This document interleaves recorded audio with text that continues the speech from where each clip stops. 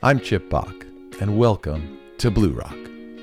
On each episode, we'll discuss what life is like on this big blue rock, where we are all headed, separately and together, what changes we need to make to ourselves, the planet, and towards each other, and just discuss what daily life is like for your fellow crew. And maybe, just maybe, we may also see a commonality that connects all of us.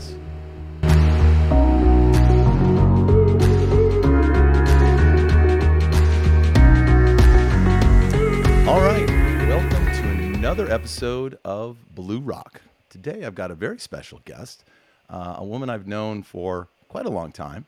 Her name is Pat Kirkland. She is the CEO and Master Executive Presence Coach, creator and founder of Pat Kirkland Leadership. She's the creator of the Predator-Prey Partner model of leadership styles and coaching methodology. We're going to talk about that a little bit today. She specializes in executive coaching with clients that include PayPal, Meta, who used to be Facebook and other companies, Microsoft, and a host of other leading innovation-driven firms.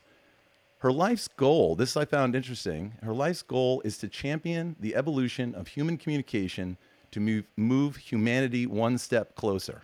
For those of you who follow Blue Rock, if that couldn't be a more perfect fit for this podcast, I don't know what else is. So, Pat, welcome to Blue Rock. Thank you for joining us today. We really appreciate it. And actually, Pat, I got a little something special for you. If you hold on a second before you get going, I want to give you a little intro. Can you hear that? I've got a big hidden studio back here, Pat. You don't even know. There's all these people off camera. They're all excited. They showed up. They're just friends and family. Don't Feels good, Chip. I feel welcome. Thank you. All right, we'll let them settle down there. Again, thanks for coming, Pat. We really, really appreciate it. So, Pat, one of the things before we get started into this, you started your career with CBS News in New York. I just noticed that. I did not know that. It's actually tied to this larger purpose of you doing the work you're doing and us having this conversation. So what I noticed growing up is that the culture, so I grew up in the Northeast, right outside of New York City, that I was being presented with two ways of being as an adult. Either I could be aggressive and get things done, or I could be a doormat and people would like me. And what was happening was my ego was too big to be a doormat and my heart was too big to not be regarded. And I'm looking around and I'm not seeing any role models. And then I thought, people are really enjoying situation comedies. What if I got into, CBS, ABC, NBC, something like that before there was everything else, and I were to work on creating a situation comedy that specifically, Chip, taught people how to communicate. That was what I was going for, because you entertain them and people watch. But then, that was all just based on your life experience at the time, meaning like your interaction with people, trying to get a job, college, relationships, what have you. You just kind of always felt like you were on the outside, not outside looking in. That wouldn't be the same, but kind of like not a perfect fit for one side of the personality or the other. It was I was presented with extremes. Okay. And the extremes were painful for my personality, and I literally couldn't find another way. So then I get into CBS, and I was in CBS News, and they didn't want to talk to me in production. And I thought, I just hit a dead end. So the rest of my career has been doing this specifically to identify a way of engaging with people, whether it's business, personal, community, that has an expression of mutual respect for self and for the other. So I've actually been on this since I was about 17, 18. Wow. Yeah.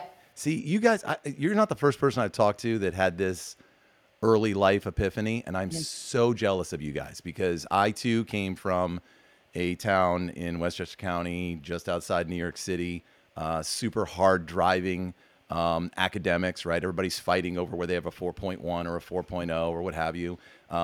The parents petitioned and got rid of class rank because, God forbid, Susie be ranked 87th with a 4.0 and a 1600, SAT, and then all of a sudden Dartmouth say no because of their rank. So just crazy, hyper competitive. And like I'm kind of this bigger personality, but I've got a big heart. And though I never wanted for anything. I came from a successful family.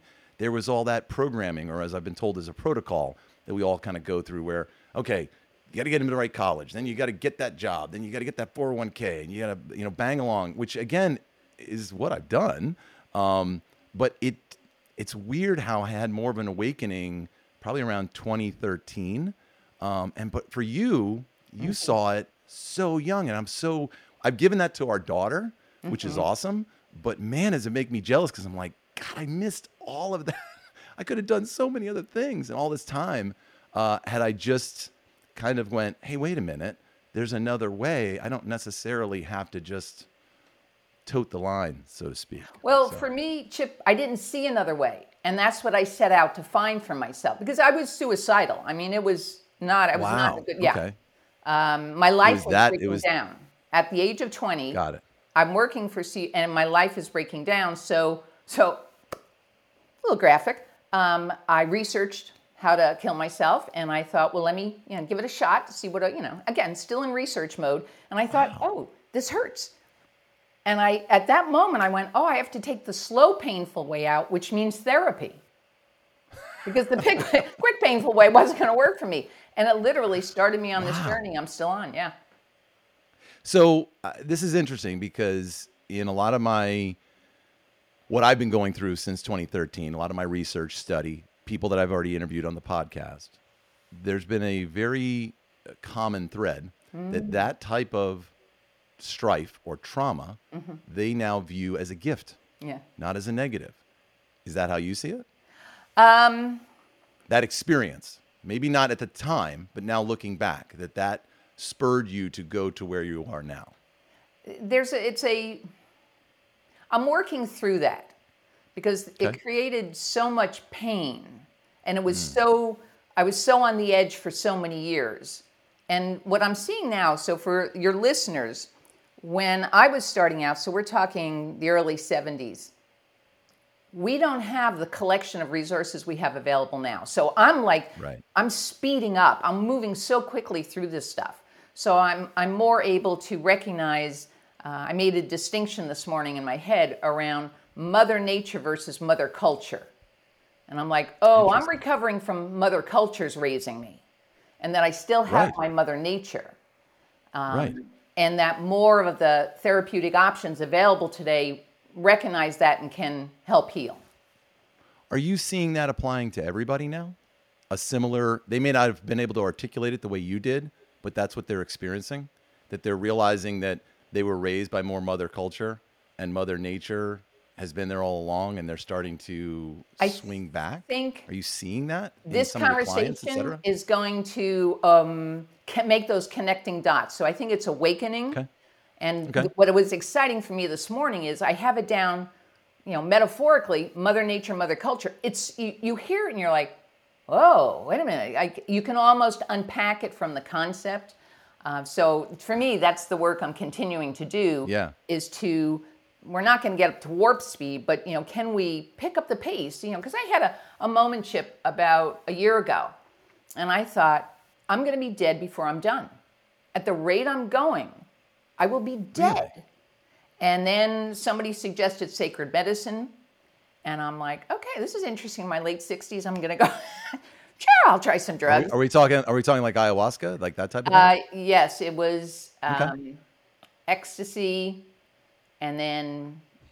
Oh, it's a cocktail. Okay. Yes. And I was with therapists. It wasn't one thing. It was was three things in a day, and then I did it a month later. And it created, my experience of it created more space inside me. I had been feeling like I was in from our upbringing, the Mother Culture, I was in a straitjacket, and I could, even though I was working on stuff, I couldn't turn around, and then it created this space and a perspective for things. So I think everybody's getting ready for this. And the work you're doing, offering these conversations, the work I'm doing, which is capturing what's going on in a way that you can think about it, I think we're doing our part to move it in that direction. So I think people are getting ready. Yeah, I'm trying to bridge the Man, I got to tell you that what you just said, the mother, you got my brains just now just went, oh, because you said mother culture, mother nature. First of all, if you don't turn that into a book, holy cow, like, please, there's your title right there. Oh, that's That literally nice. should be your next thing. Boom. Thank you. That would be a bestseller. No joke. Because to Thank you. me, where I'm at, instant resonate. Like it resonated like, oh my God, I get it. That like, you don't have to say anything else. That's literally what I've been experiencing my whole life and where I'm trying to go. And you Yes. just said it in one thing. So it was like, wow, huge epiphany. Anyway, so yes, please turn that into a book because that's awesome. But when I hear that, it also resonates with me because this is some of the things I've been experiencing. As you know, I've been a corporate professional climbing the corporate ladder for my career. I have no regrets in that. I've made a good live. I make a good living still today, and it's afforded a lot of resources to my family and to myself, etc. However, it that that shackling that you're feeling is a big part of it, right? Yep. So what ends up happening is, I lead a team right now, and I make jokes about it all the time. That I am, as a matter of fact, do you know Todd Zog by any chance? Oh my God, the name's Todd, familiar. Yes, so yes. Todd Zog wrote a book called The Warrior Sales Monk, and he has a corporate consulting, coaching company, which is Matrix, right? That's not what I want to talk about. What I wanted to talk about was the fact that from Todd's perspective, it's kind of that same thing of this, and he and I talked about it. There's this restriction that's going on, and then trying to figure out how do you have a conversation with somebody who's still what I refer to in that three-dimensional reality, right? Which is what we've been raised in. That's kind of the Right. vibration level that we're supposed to stay at, right?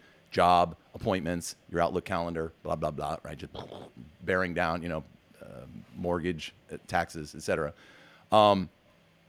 Talk to somebody like that and then still be able to have a conversation about what you probably experienced in your expansion of the more sacred medicine and have them not go, yeah, you just lost me. Like you're getting in what everybody always refers to as the woo-woo part, right? Like you're getting a little strange.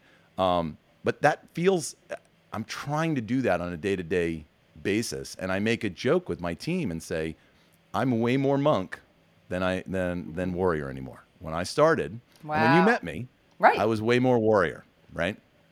Sales, drive, go get them. And now I'm very even. As a matter of fact, they just did my disc assessment a year and a half ago, and they just sent it to me today. The old disc system. I'm dead even across all the colors, except for I is really high. Still really Whereas high. when Me I too. met you, yeah, but when I met you, it was that red. What is that? The red? The What is D. that? The D. Oh my God. Ooh, they needed like 3 more pages, right? It's that hardcore driver. Now all those other two are dead. They're down like middle and just flat. And I remember speaking to the instructor about it and went, "Is that possible?" And she was like, "Yeah, absolutely. You've changed how you see the world, and that relates So, to what we're talking about today." so you're flagging for me a book reference for the listeners. It's called Unwinding Anxiety. And he makes a very important point. I mean, I think the book is really powerful. I mean, I read it, reread it, made notes on it, and it's changing my insides. He makes a distinction around a fixed mindset and a growth mindset. And a fixed mindset is this, you're talking about how do we talk to people. This is who you are. This is your lot in life. Make the best of it. And a growth mindset is that everything is mutable, that I can continue to develop myself. Growing Correct. up, I was introduced to a fixed mindset. I had crippling self-worth. It was horrible. But then in and of myself, my nature within me, I'm the oldest of 7, it was around looking out for people, becoming more than you can be. So I think that's the idea, is to introduce to people in a way that there are 2 mindsets. And for the work I do coaching, I mean, that says this is the mindset I believe in. So I Right. think that's a way to Interesting. begin to So that introduce ideas. that sounds a lot like. Have you read The Big Leap by Gay Hendricks? That No. sounds like his book. So the Big Leap talks about that we have zones. So you have your zone of competence, right? Uh-huh. Which is where kind of like you could do it in your sleep. kind of thing. And then you may have your zone of excellence, which is, I kind of feel like that's where I'm at now, right? I'm very good at what I do. I've been doing it for a long time. I'm well respected. And again, almost to the point where I could, fairly do it in my sleep. It's challenging from one day to the next, but not like I'm not stretching, right? So to your point, this is where my cap was, right? And then there's the zone of genius. And that zone of genius is where you go, wow. And that's where people get stuck. They get stuck at either that competence level because it's comfortable, it's safe, right? This is what I do. I'm a doctor.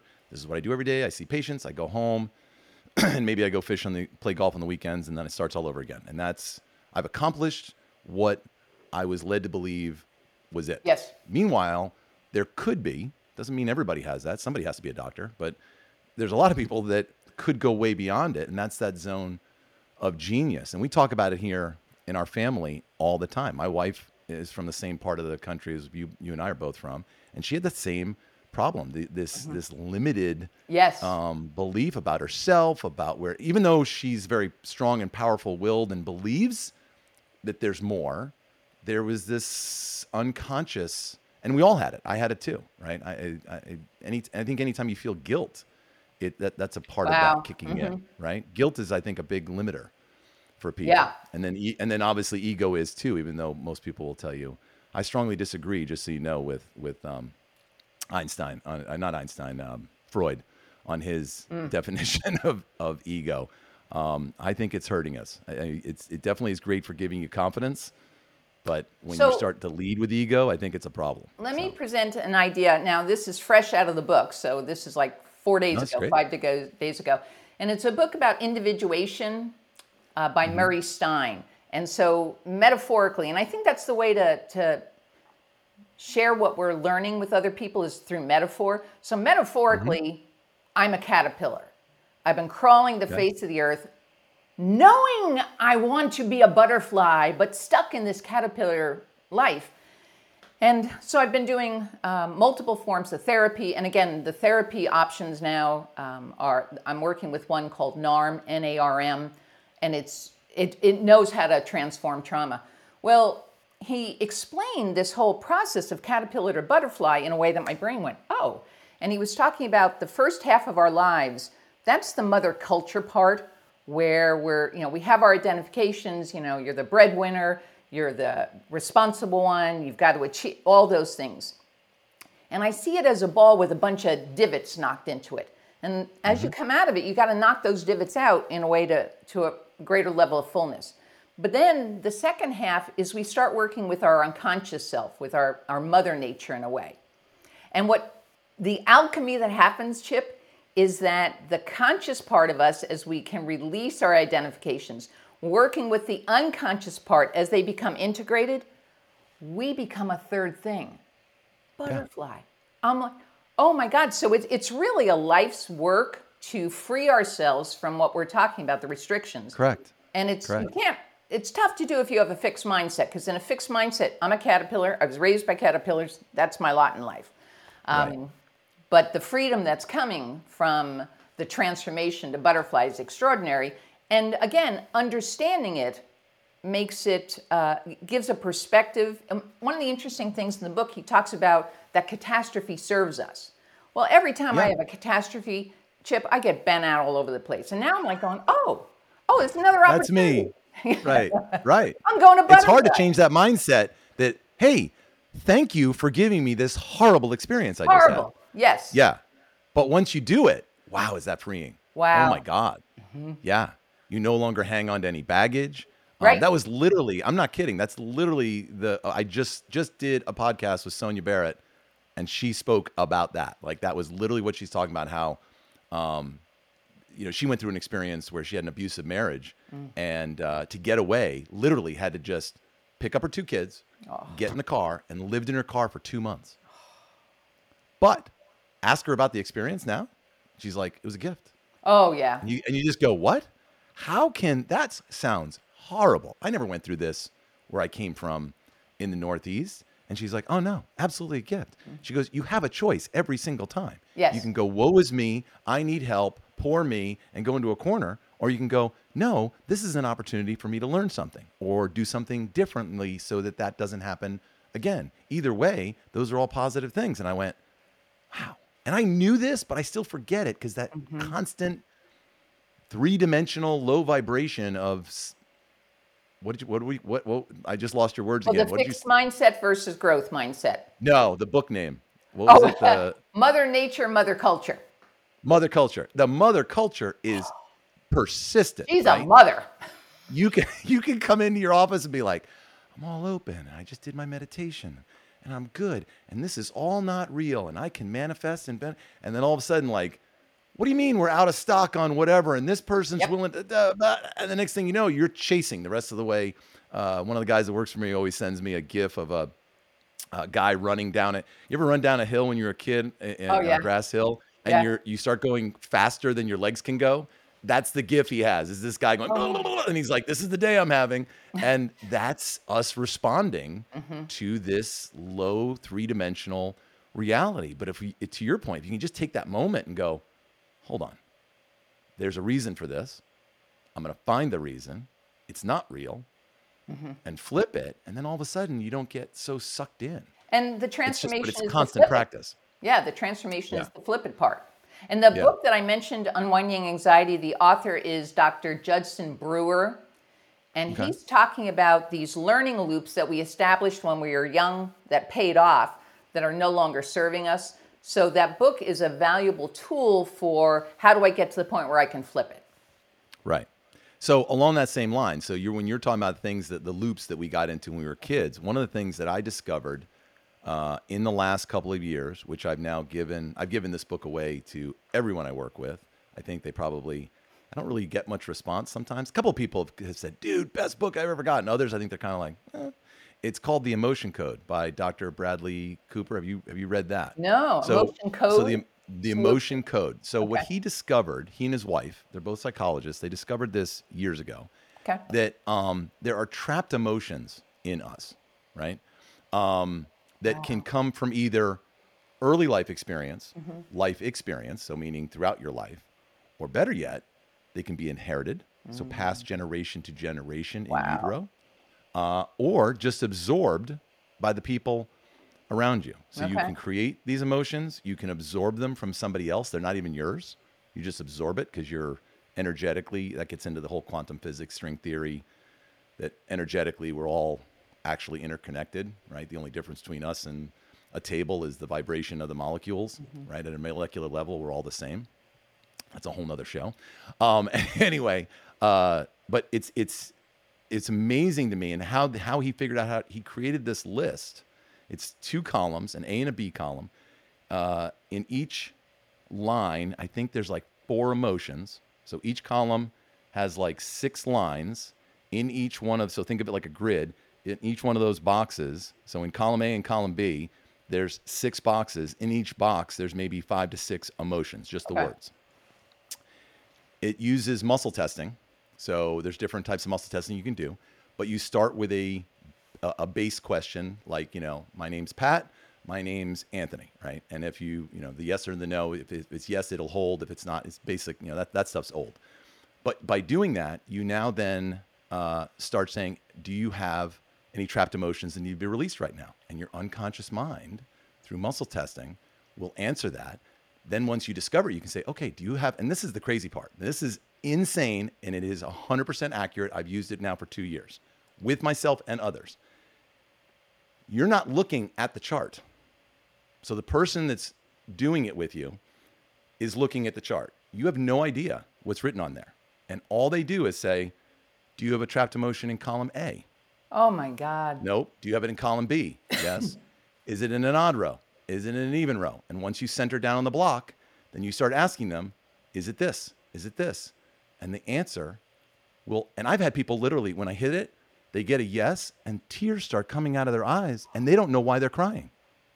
It's literally that deep in there.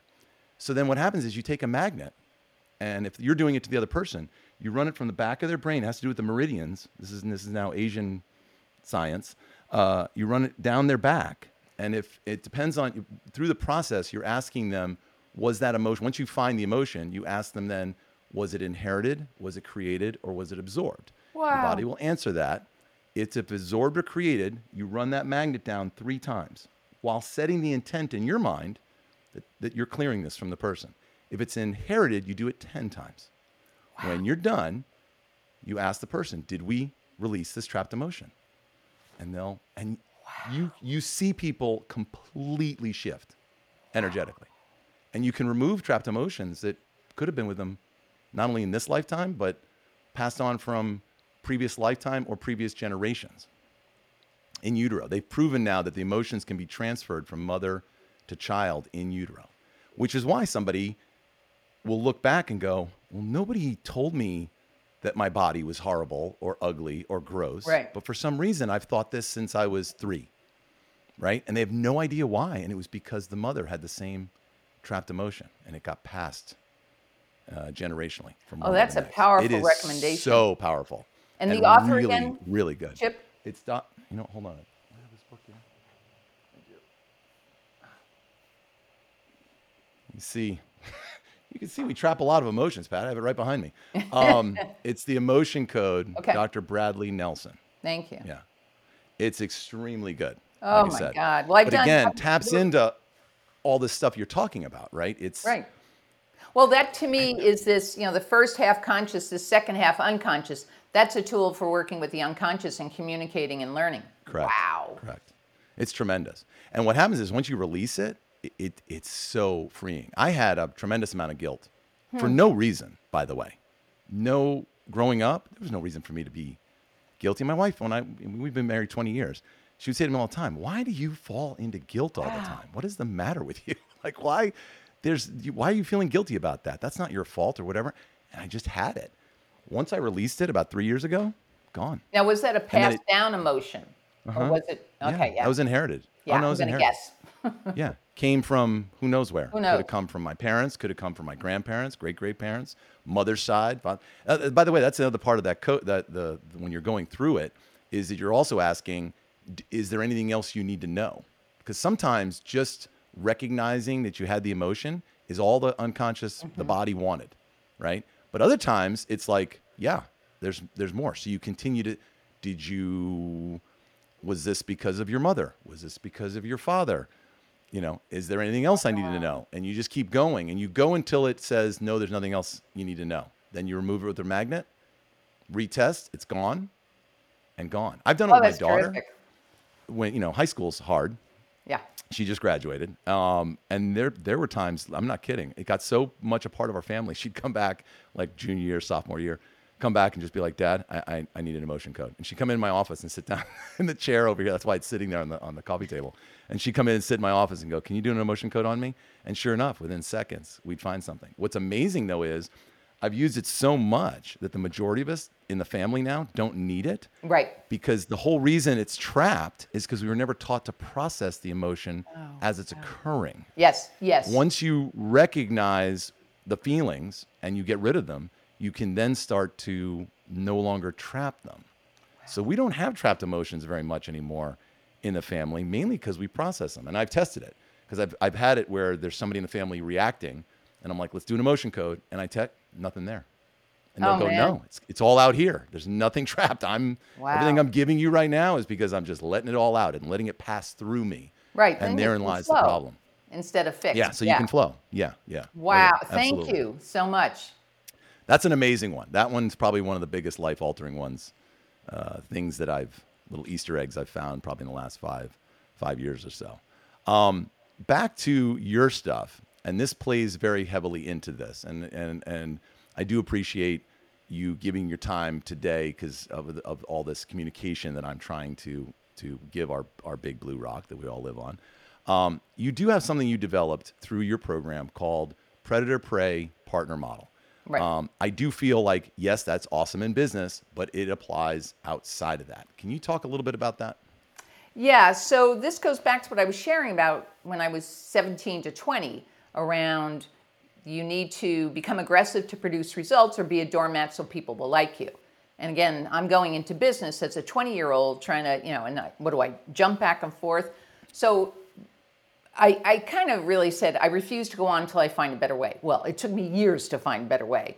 and needed to make a living. And there were a couple of profound things. So when you become the kind of learner I became, you are open to learning anywhere, anytime, from anything or one. And so I studied Aikido, the martial art of Aikido. And it differs from other martial arts in that the intent was to render the attack and the attacker unharmed. And one of the people, Lucy Frost, who I worked with, she helped me see, oh, it's beyond ego. Okay. And then I went on and I started studying improvisational theater, 5 years. Now, it wasn't to perform, but I realized improv players know how to function when things aren't working, when there's no structure. I want those skills. And then again, Chip, I'm like, Lucy made the connection. Oh, they function without ego. And so then there was, wait a minute, so improv is a body of work that can do that. Aikido is a body of work. Well, what does it look like in communications? And as I continued to do the work, I had 7 painless, and they're not worth our time to go into them today, but one I do want to share. Painless lessons. So I became open to being taught by the universe. And I had a PhD contact that I knew. He had a PhD from Stanford or something. And I kept trying to improve my materials, like, because I'm not a salesperson the way you are, but I still have to sell for a living, right? And so I brought him my materials, and he's flipping through them back and forth, Chip. And then he turns to me and he said, well, maybe your product isn't your product. Maybe your product is your relationship with people. And my brain just went, oh, God. I had to write it down because I thought I've never had that thought before. And now I have to go understand it. And so that began the shift to what does it look like if this is about my relationship with people. And then I had a vision of, and this is not a real person, but in my mind's eye, I had a vision of a kid in high school who's kind of, he doesn't exercise a lot, so he's kind of doughy. He's got a full head of brown curly hair. He's in the hallway. He's going through his phone. And as everybody's passing him, he goes, hey, how you doing? Hey, good to see you. And I realize he's not the quarterback. He's not the head cheerleader. But everybody likes this guy. Why? Right. And then I started to see, and then as I started to do it, I went, wait a minute, the aggressive part, that's more being a predator. That doormat is more like being a prey. And I thought, what is this third entity like? And the word partner came to me. And as soon as I had partner, I'm like, oh, there's the triangle. And for a long time, I thought partner had to be a split halfway between the two. But the difference is that predator and prey are about fight or flight, that there's some tension there. And that partner is about mutual respect for self and others. So for me, this is uplifting how we engage with everybody, whether it's our family members, our friends, our community, our business. So what I drilled down to was, how do we do this non-verbally? Because he was just, what he was saying wasn't critical, but it was the way he was engaging. And so then I had another, as I was kind of crunching this, trying to understand it so I could teach it, I imagined, well, you're in a pressure situation. What do people respond to in a pressure situation? And I thought, well, doctors in emergency rooms are in a pressure situation. So if a parent's coming in with a kid who has an earache, and if you have had a child with an earache, you know pain, right? And the parent comes in, and I realize what they care about first is competence. Do you know what you're doing? And then as the parent and the child are in the room and the physician is attending to them, then you care about respect. Do you care about myself and my child? First, I want you to save their lives, get them out of pain, but then, it's a broader relationship. So for me, the conversation for leadership, whether it's in our community, in business, do you know what you're doing, and am I in good hands with you? And so we can answer that non-verbally in how we use our voice, how we use our body. So that was the opening for me to realize, and I knew it was powerful for a long time, Chip, but I couldn't understand why. And what I believe is that the limbic brain that reads nonverbal behaviors processes what it sees faster than the neocortex processes what it hears. And you're referring, I know you call that the lizard brain.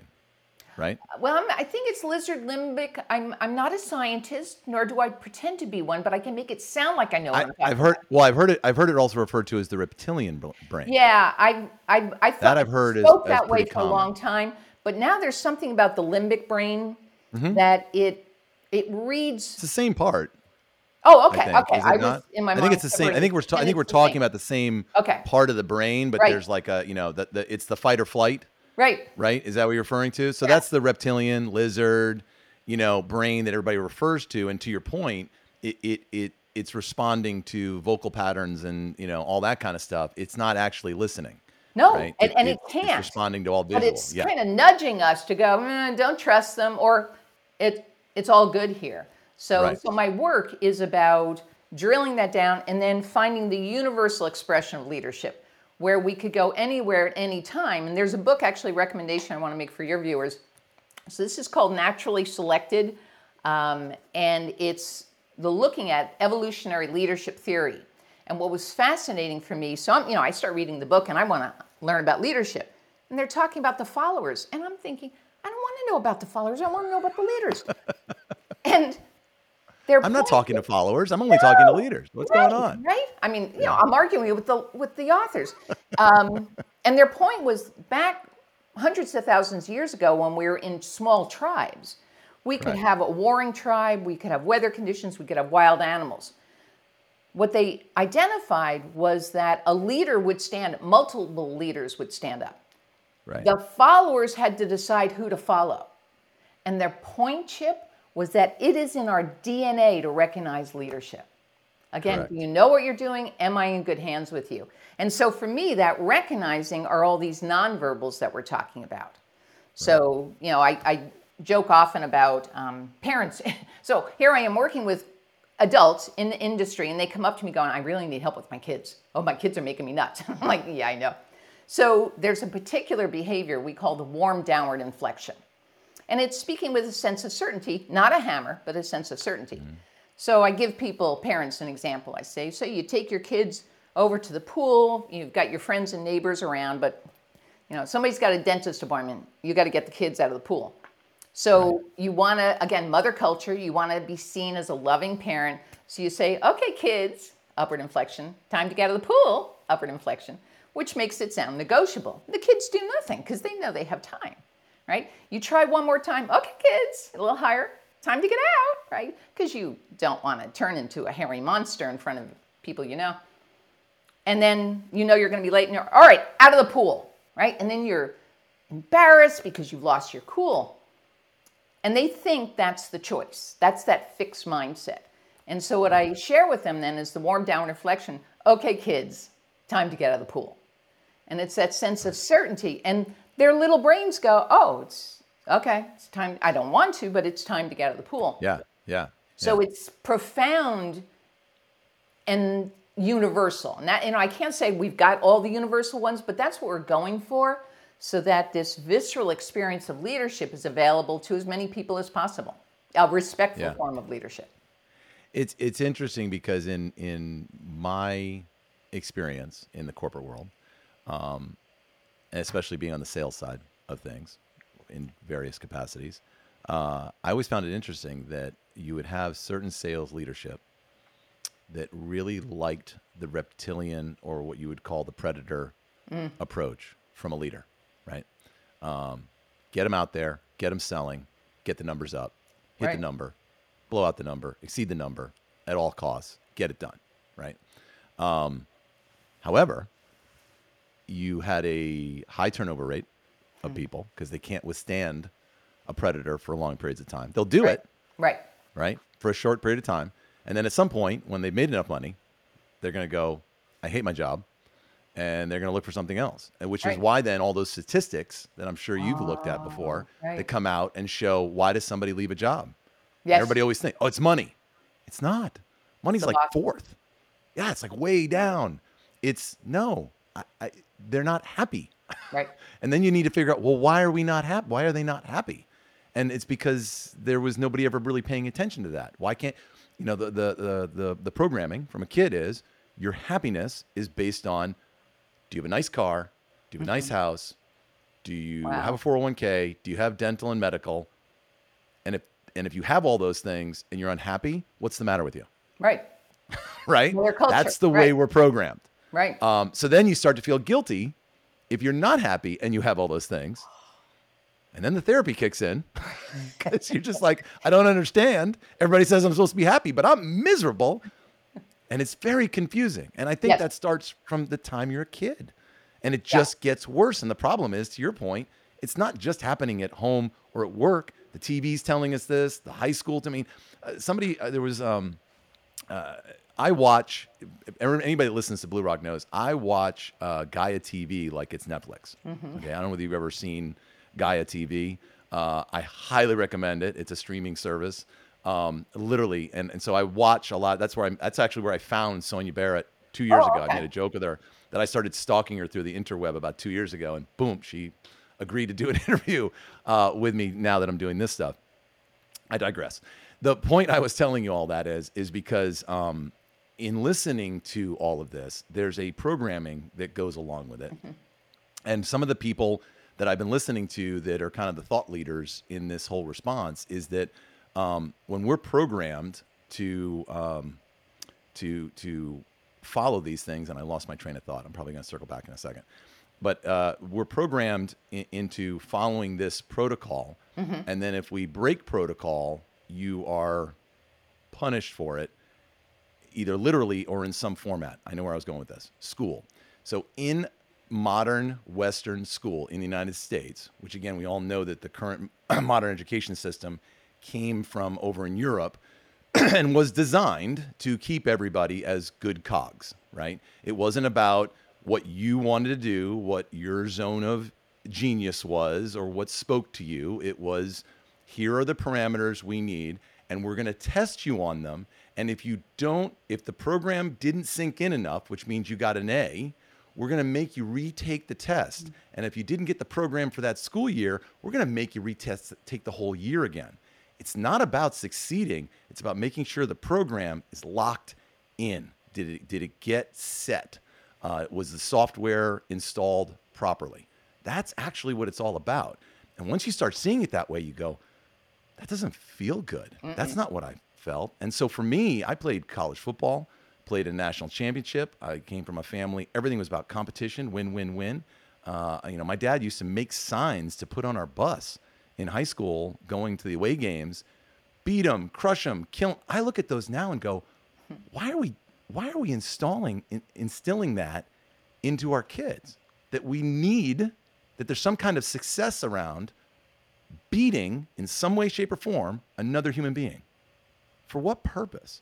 It doesn't exist in nature. That whole thing about survival of the fittest, that doesn't exist. That's already been proven. All right. Nature exists in harmony, not in Competition. competition. It doesn't work. The No. lion doesn't wander the Serengeti and go, I need to make sure that there's no Kill other all of you. lions. Right. Yeah, I'm going to get rid of every single lion, and I'm going to have all the lionesses are mine, and this is all mine. It doesn't work that way. That's Yeah. why you can see them drinking at the water hole next to the gazelles, because they understand there's a harmony, right? And ancient cultures knew that, and we lost it. That's what people always talk to me about evolution. I'm like, no, we've de-evolved. We have a more civilized society that has forgotten the things that made us work better as a human race. So let me throw out, so as I developed this model, and I was working with partner because I was doing it real time, what I came to realize is that, partner is who we are when we're in a good mood. Right. That's what we're signaling. It's the lion and the gazelle. Like, nobody's going to die today. But it's a lot of personal work when you're dealing with the pressure. If you've got some kind of personal crisis, if you've got business pressures coming in, to be able to maintain that level of presence, which we refer to as relaxed confidence, because there's no tension in it, but there's still that sense of, I know what I'm doing and you're in good hands with me. So it's an evolution, Chip. It is. And evolution is about raising consciousness through awareness. So it's slow going, but I'd say we're making progress. So now you're obviously, I already went over some of the companies you've worked with, right? So PayPal, Meta, et cetera. What are you seeing, and Microsoft, what are you seeing going in there? Is there a shift happening? So, obviously you and I are talking today about the whole planet. You have a tremendous amount of expertise in a more of a microcosm, right? So when you're working with a group of people at Meta and their leadership, and they've hired you and brought you in to do this, but then you get to see what's actually happening and then try and improve upon it. What are you seeing in there? Is this resonating with them? Is there a lot of resistance? Are people, was there, I hate to use the word, but was there more dysfunction before you got there that you have to work on because of the cultural environment of some of these big tech companies? So I would come upon resistance, and then it would take me actually a couple of years to figure out what's going on, because culture's always moving, but it moves like a glacier, so it's slow. Right. And what I came to realize, Chip, was often the people liked the way we were, the coaching they found valuable, but they could see where we were going with it, that it's this blend of confidence with approachability. And then they would say to me, but our leaders don't do this. But our leaders aren't doing this. And I didn't know what to, and then I finally realized, oh, you're the new leadership. Because they did, like you were saying earlier, they were coming from predator, they were coming from command and control. Right. That was kind of the best they had. But we're evolving that so that you're able to have confidence and competence, but it's a relational dynamic that you're So to that end, is the leadership you've been of these organizations, and again, it doesn't have to be anybody specific, but just as a generalized statement, are they open to that same coaching and evolution? Because you're working with probably middle management, like just below that upper tier, and they're telling you this is amazing, Pat, but they don't do this, and they're, whoever they are, right? So how open were they to this type of transformation? It's a mix. I mean, what's so affirming is that younger generations bring with them more openness, more willingness. We call them the road team, ready, open, and willing. Right. So over time, we were working with emerging leaders and established leaders, and now we're working with the established leaders at higher levels. So there's, I have this personal little thought, because I've read a lot about family trauma and how it's communicated multi-generationally.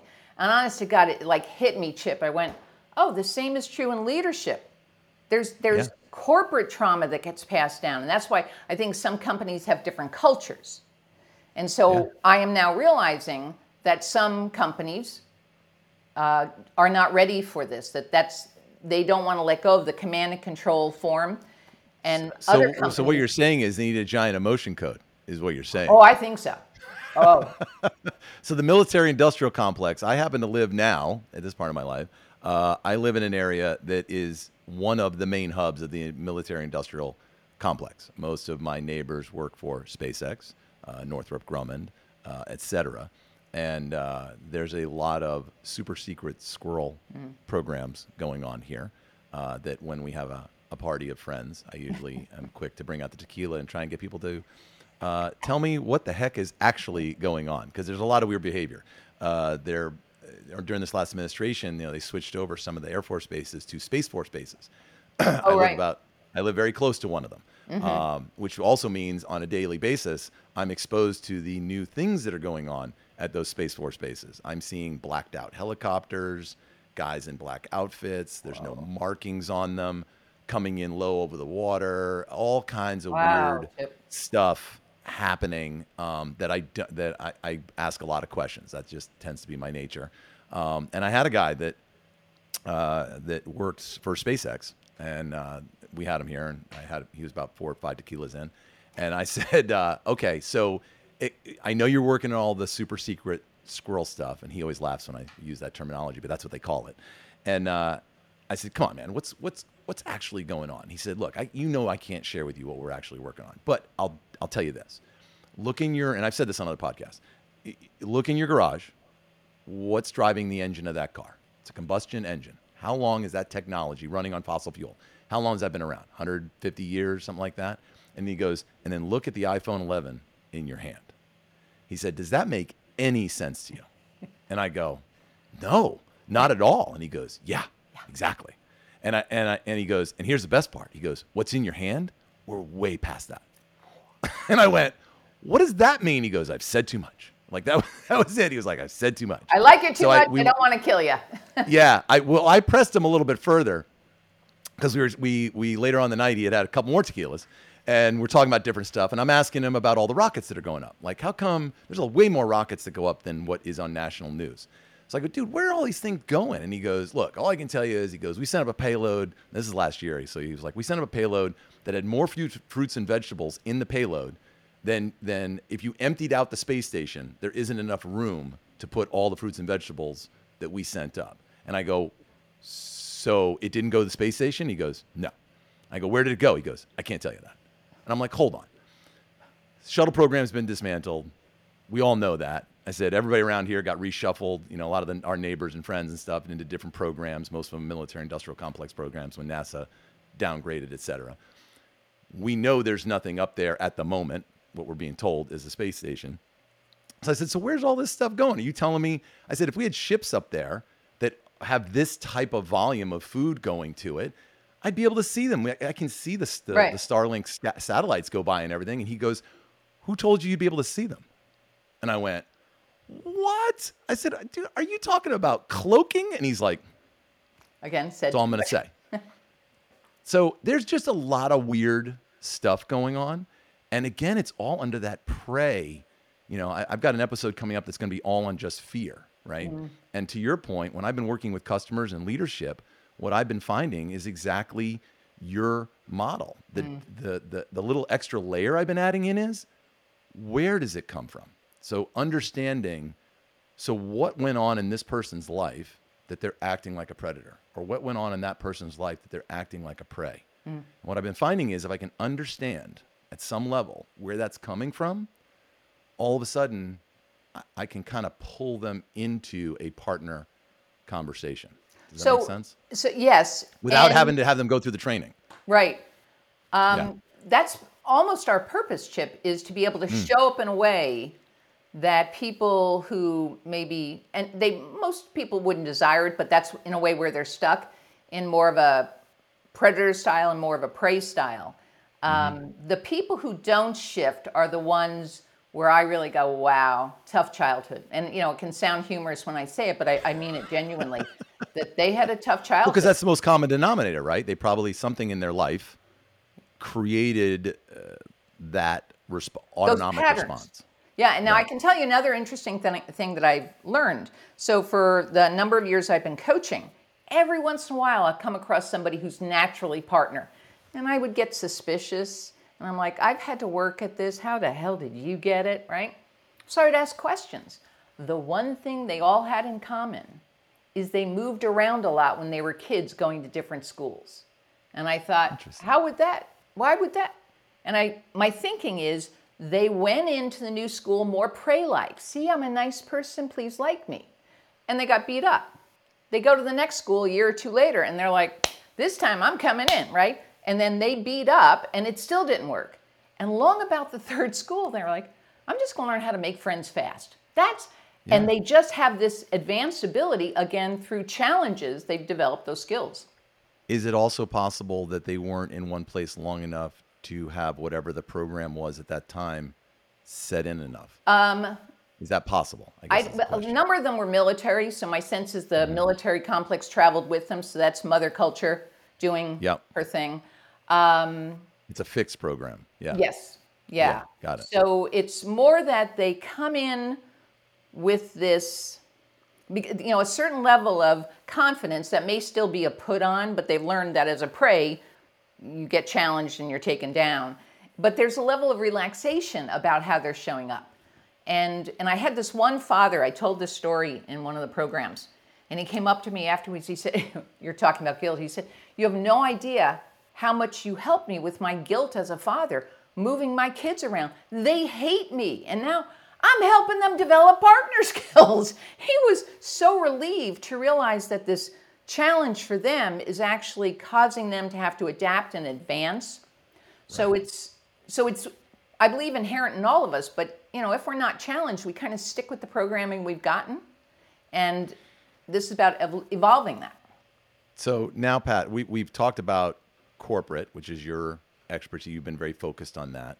We've talked about how it applies to people in general. So now I'm going to go a little bit broader, because I feel like this conversation has led us to this question, which you're probably going to laugh at me when I ask you. So why is the world, so this big blue rock, so we're all human beings, why are we not all understanding the partner way of approaching life? Why are there still so many prey and predators when it clearly doesn't work? I mean, we can clearly look at history, and it does not work. It's very short term. Short term, it works, right? Yeah. So it's extreme usually. There was a guy who wrote a dissertation, and he was so kind to send it to me, and I started reading it. And he was talking about, so I'm an adult child of an alcoholic family, both sides of the family. And there's a particular wounding that happens, and that you get stuck in child consciousness, which is more the predator, the prey. Let me just handle this, let me handle this. And he talked about, how a healthy development, what does that look like? And he said two things, mirroring and modeling. And mirroring, particularly for an infant as a young baby, the caretakers recognize how the child is feeling. They're able to, in a way, reflect it back, and the child starts to organize. Though this is who I am. Okay. And then there's modeling. And they talked about having an idealized parental imago. And I am sitting there going, well, what the hell do they mean by imago? Something on my phone. And an imago is... You're writing that down quickly, yeah. Right. What is that? Is an adult insect with wings. And my brain went, wait a minute, caterpillar, butterfly, caterpillar, butterfly. Oh, if you don't know what a butterfly looks like, you're kind of caterpillar, maybe a bigger caterpillar, maybe a colorful striped caterpillar, but that's all you got to work from. So my belief is, and what I practice, my whole team practices, is being in partner, because when you see it, you can be it. It's like, oh, I get how I can be here. And once you realize, we have a tendency to look at great leaders and say, well, that's them. And my deal is, no, they're doing things that you too can do. Absorb that, be that. So I really think it's a lack of modeling, and that as that is organized and people recognize what they're doing and leaders can pass on what they're doing, more people can access it within themselves. So here's another question. Okay. Why aren't, there's a sense that there is whoever they are, that there is a group of people, whether it be in this country, the planet, the world, multiple countries, whatever it is, in a seat of some type of power, known or otherwise, that is purposely trying to make sure we don't realize that. What you just said, right? That we all can have that in ourselves. And intentionally, David Icke, who I've read many of his books, and if you haven't seen him, he's big on Gaia TV. David Icke says it's to keep us as little me. The caterpillar. Right? The concept is to keep us as little me. There's an intention that you don't know anything. Just keep doing what we're telling you to do. Don't think too far outside the box, because that's for us. And then they utilize whatever that extra stuff is. So it sounds like this is wide and deep, for lack of a better way of putting that, throughout culture, businesses, the economy, the government, and then you just keep expanding that, because all the other countries are just different versions of everybody else to some extent. Some more positive, some more negative, some in between, but everybody's kind of structured the same. And that's kind of the whole point of this podcast is I'm trying to get everybody to see we're all at some level. There's a connection point or multiple connection points where we're actually all the same, that supersedes or crisscrosses genders, creeds, races, cultures, countries, borders, etc. And start to realize that all of that stuff may have a purpose, but that shouldn't change how you are as a human being. As a human being, we shouldn't care that there are people in Mexico or Canada, right? It shouldn't matter. They're people. The border that was created, that's a government thing. That's all done for another purpose. That should have nothing to do with how we think about them, how we feel about them, or how we interact with them.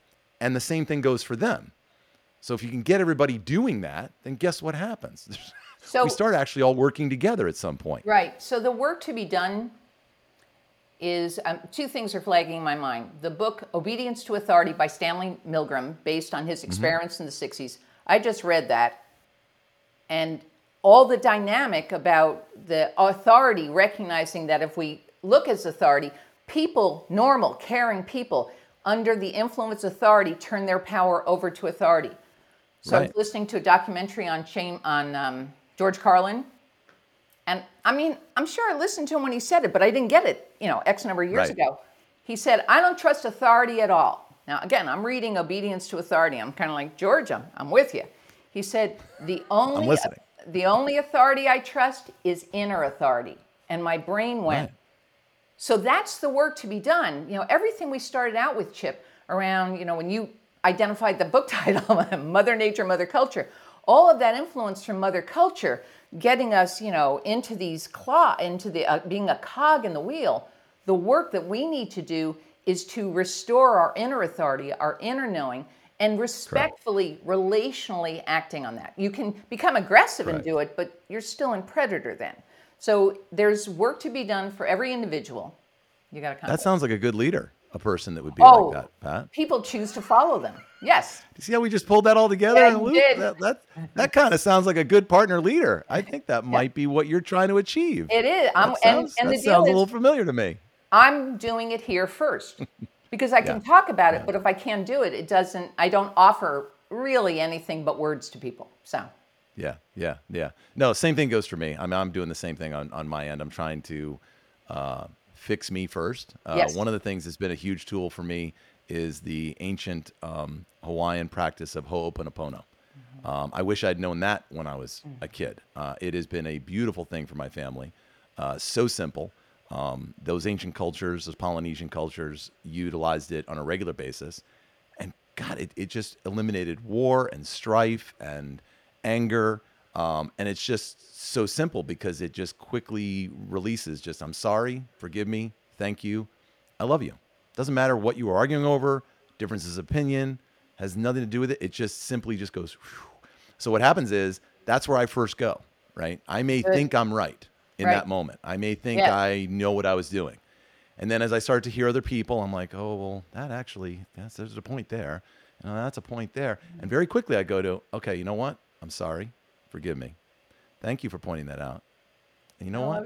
I love you. Let's bring this all back together. Great. So that's great. And so, Pat, I know you have. You can talk, go ahead. but you're being it. So I want to acknowledge that. So thank you. Yeah.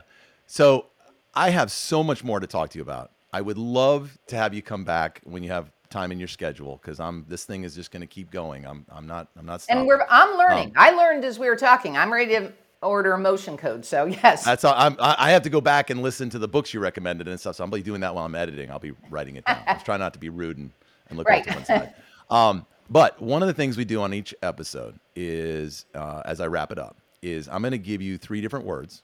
Okay. You can answer. It's not word association per se, so you don't feel like you have to answer with a word, right? Not like a synonym or an antonym or anything like that. You can just tell me how you feels, a sentence, what have you, and that's how we do each episode. So when I say the word peace, what comes to mind? Calm waters that I now recognize when the waves kick up. Oh, I'm in a reactive state of predator-prey. So peace is viscerally, I recognize it as calm waters. Nice. So that's what I use internally now. Beautiful.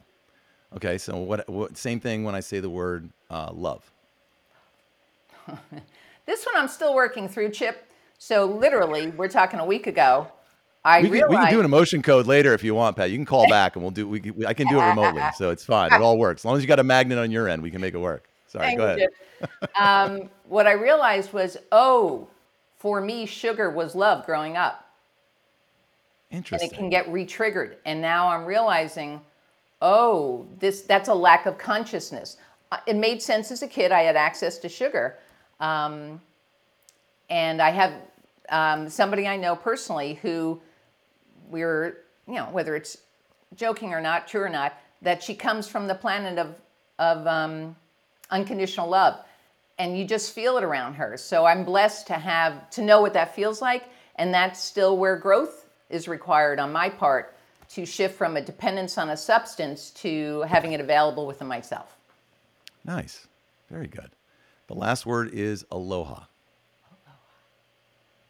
Oh, it's so interesting. What flashed in my mind was the best feeling I remember from a child was a warm breeze and the sun coming through the trees as they were dancing on the ground.